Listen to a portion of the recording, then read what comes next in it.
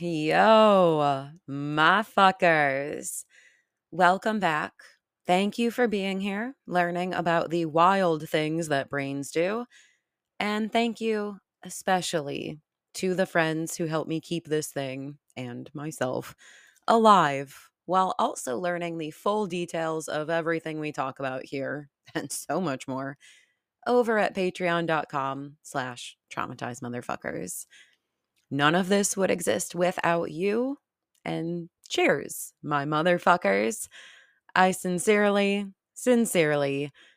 think of you way too often. All right, now let's pick up where we left off last time. As I ran down in our last episode, it has been a year of talking about relationships and the crossover to complex trauma, aka the many obstacles that we face throughout the course of them, from start to finish. And don't worry, I will get off talking about relationships soon.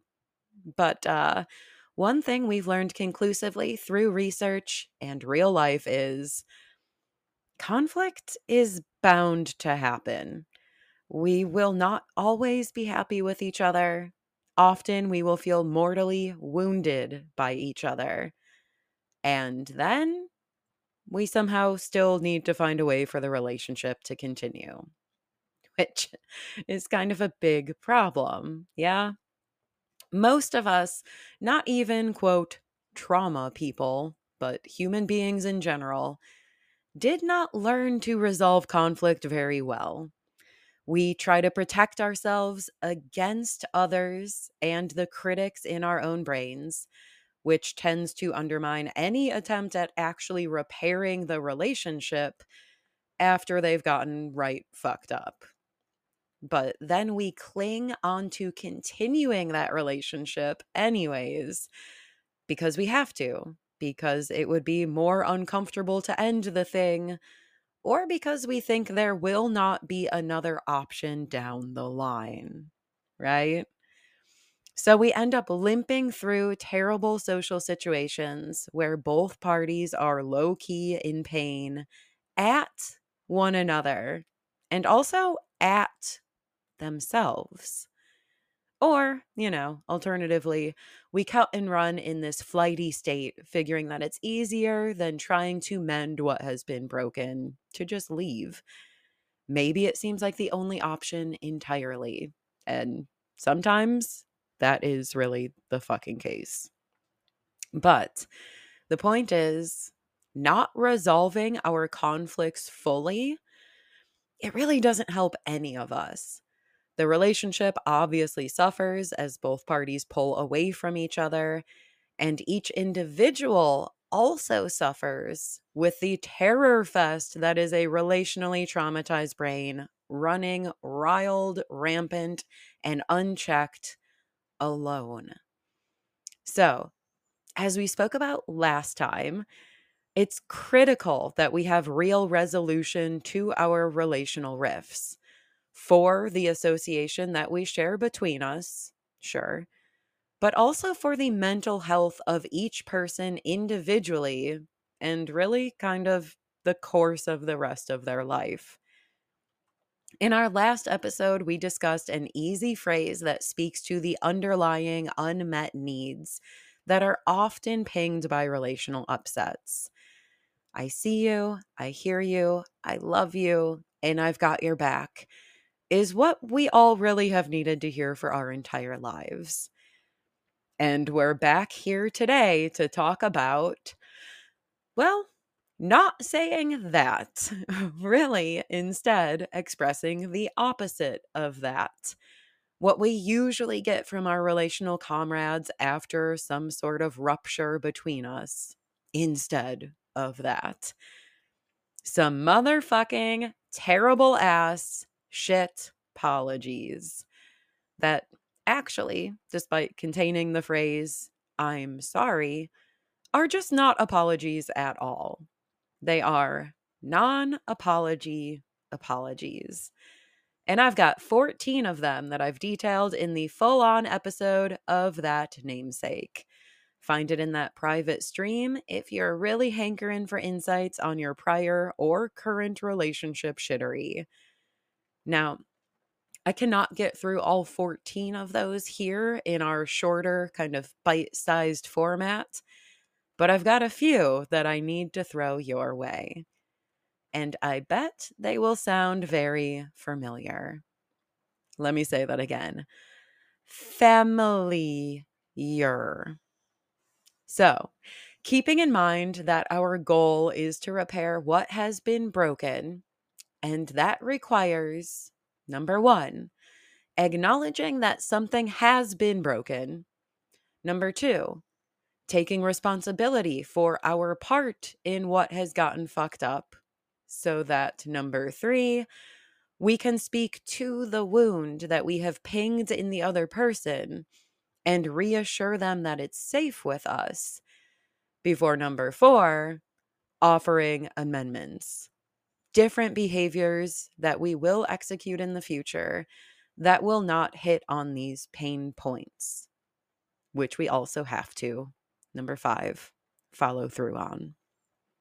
But let's run through some quarter-assed attempts at ending conflict without actually doing any of those five things, without taking responsibility or understanding the problem in the first place, especially. These are terrible, ineffective, additionally harmful statements that masquerade as apologies while rotting out our relationships and definitely not repairing a single fucking thing. All right, let's get into a few of them, and here we go.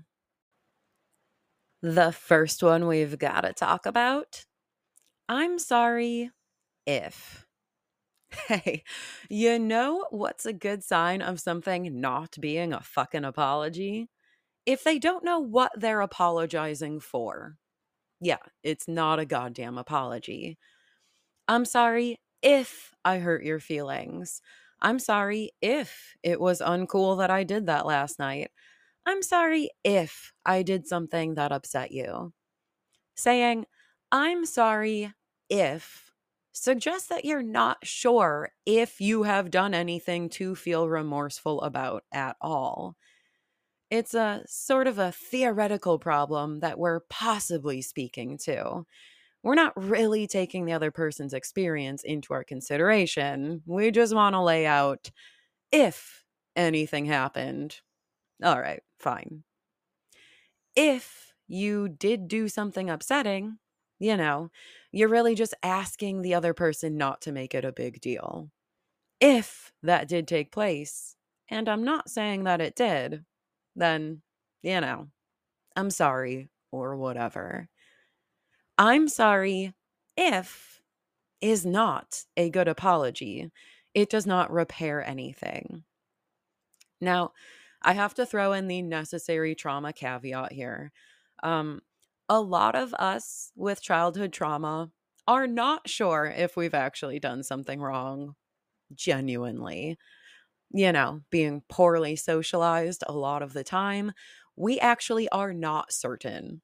We pick up a weird vibe and automatically think we did something wrong because we were trained to do that.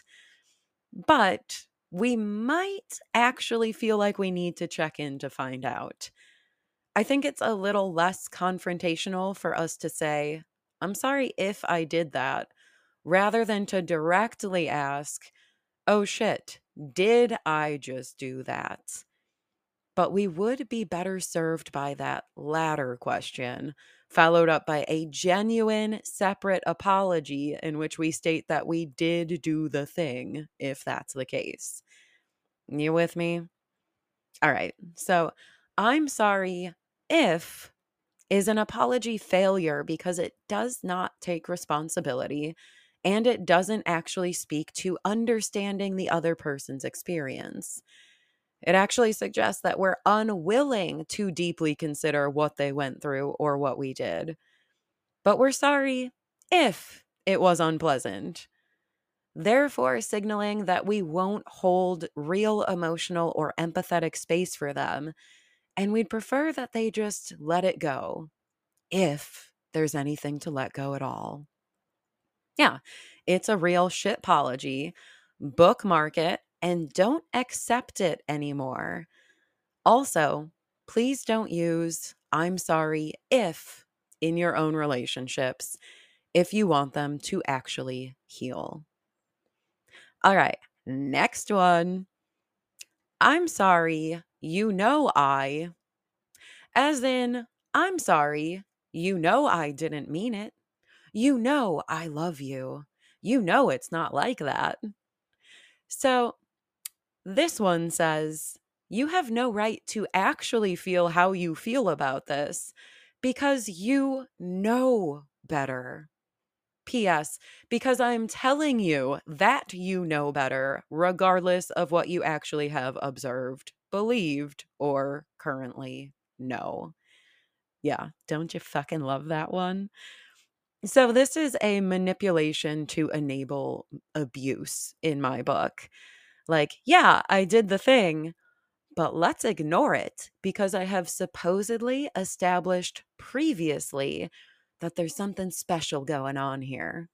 So anything I do in the aftermath that challenges that idea, well, it just needs to be forgotten. Come on. I was kidding. I care about you more than anyone. I would never hurt you on purpose. I don't enjoy acting that way either. All of these are examples of justifications for bad behaviors that don't speak to the bad behaviors at all or the resulting feelings. These half fake apologies instead just ask you to defer attention to something that will make you feel differently. In other words, saying, just override your emotions now with what I'm informing you, you should have felt previously, and then rely on that. Be that trust, appreciation, love, care, etc., etc., etc. They're saying just ignore your recent memories and instead lean on this historical one that paints this situation in a different light, a positive one. Yeah. It's not an apology. There's, again, no responsibility being taken. There's no recognition of the other person's experience. There's no spoken intention to do anything different in the future. Just really asking them to revert their brain back to a previous version where they too believe the positive thing about you that you are currently believing about yourself. It doesn't help. It just sort of gaslights the other party into believing that they don't or shouldn't feel what they feel. And that's incredibly damaging. It also is not going to repair your relationship. Onwards. I'm sorry, but. You know what the word but does in a sentence? It negates what was just said. And that's its function in apologies as well. So, although we generally use it as a warning that we're about to explain our position, and that is a natural human tendency, what we're truly saying is, I'm sorry, but no, not really. I'm sorry, but there's a reason why I hurt you. So, it acts as a justification. And it switches the attention from the real issue, what was hurtful to the other party that was about to be apologized for, to whatever was happening inside of us, right? I'm sorry, but I was having a really bad day. I'm sorry, but you triggered me.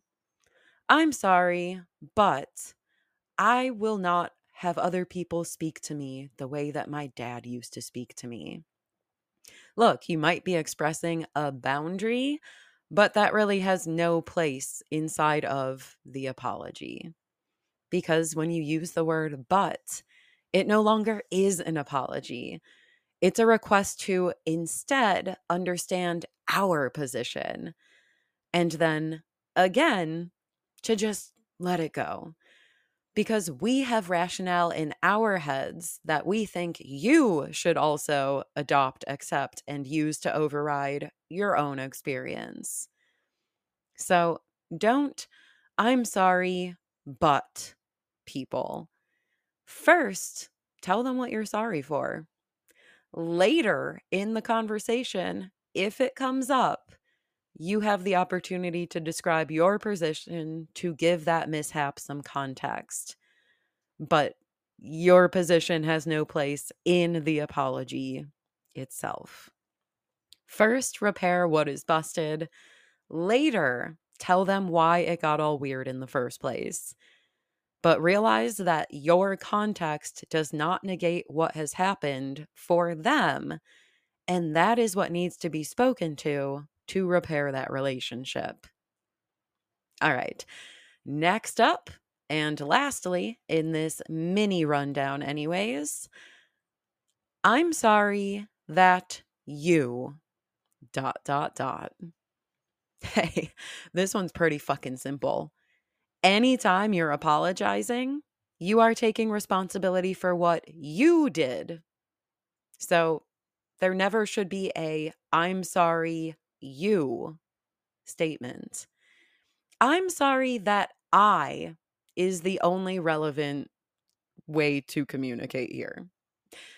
Now, I'm sure that if you're listening to this podcast at least semi-regularly, you're probably having some memories flood your brain right now, especially pointedly and infuriatingly, including the phrase, here we go, I'm sorry that you feel that way. Ugh, I could rip some fucking heads off just saying it out loud. There is no worse shitpology in my book.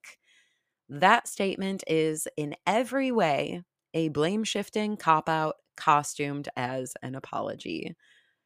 It says, I am not sorry for what I did. I am sorry for the way that you are reacting to what I did, which actually says, you are wrong, and the real problem here is your experience and your reactions, not whatever actions I took. Welcome to the only apology that I have ever received from my family. I'm sorry you have feelings, Jess. I'm sorry you have thoughts that I'd prefer you didn't have. I'm sorry about you being you rather than you being me. And yeah, it has never resolved a single conflict. It really only makes it obvious that the other party gives none shits about whatever you are going through. It creates a huge round of resentment and makes it clear that they're pretty sure everything is just your fault, even though they are supposedly saying they're sorry. So, apologies are about taking responsibility, as I've said, I don't know, 5 times in this episode, which means I'm sorry can only be followed by the words that I am sorry that I. If you ever catch a whiff of I'm sorry that you can just go ahead and reject that attempt at supposed rectification because it's just offloading all accountability onto your plate rather than the other person owning up to what they dished out. And, you know, I've got 10 more really CPTSD relevant, terrible, non-apology apologies for ya if you're trying to learn what not to do, what not to accept in your relationships, or what downstream effects are likely to follow such placating, bullshitty statements. You might want to hit up the full episode on this topic and start rethinking how language really makes a difference in the health and maintenance of our relationships and our own healing journeys. Which brings me to next month's topic. Yo, it's a pretty big one. We're finally getting into what is called nonviolent communication, aka the way to effectively talk to each other without all the blame shifting, confusion, demand making, and control tactics. There's a 4-step procedure for relating in a way that actually works rather than speaking out our asses, flinging our unexamined emotions at others, and demanding our unspoken needs be met without telling the other party what they are. And we're getting into it, plus all the detailed language that makes it work for September. Should give everyone enough time to practice with it as the holidays rapidly approach. So there you go, folks who are already freaking out about the impending doom of the most wonderful time of the year. Get your nonviolent communication skills building. Get these fake apology formats in your head so you know what not to fall for. And so you get better at relational repairs yourself while you're at it. It's not your job to fix the fuckery that's come before you. But as exhausting as being the bigger person is, it does demonstrate to others what they can work to grow into by following your lead. Help them feel seen, heard, loved, and supported in relationship, something that they also probably haven't really experienced. And you'd be surprised what that can do for a brain and what it can do for your relationship. Unmet needs versus unmet needs will almost always lead to a knife fight. But feeling fulfilled and secured, even just from one end of a 2-person continuum, will change the whole dynamic and the entire brainscape for the better. So, my friends, remember the purpose of relational repair. It's speaking to the wounds and unmet needs of each other individually to establish a stable, secure, vulnerable, and trusting foundation for the relationship to grow upon between the two of you. It is not to bully the other party into accepting some half-hearted words that, poof, make the problem go away because technically someone said they were sorry. Cool? Cool. Take responsibility, speak to the experience of the other person, offer amended behaviors that avoid repeating the same harmful behavior in the future, and fucking follow through on what you say. Anything less is manipulation, justification, blame shifting, and generally just a shitty non-apology apology. See you next month for the rundown on nonviolent communication, my friends. And in the meantime, we'll be chilling over there in the private stream. See you at patreon.com/traumatized motherfuckers when you're ready to jump in. Until then, hail yourself, hail your standards for and ability to effectively apologize. Hail Archie. And that's it. Cheers, y'all. I'll talk to you soon. Bye. Oh,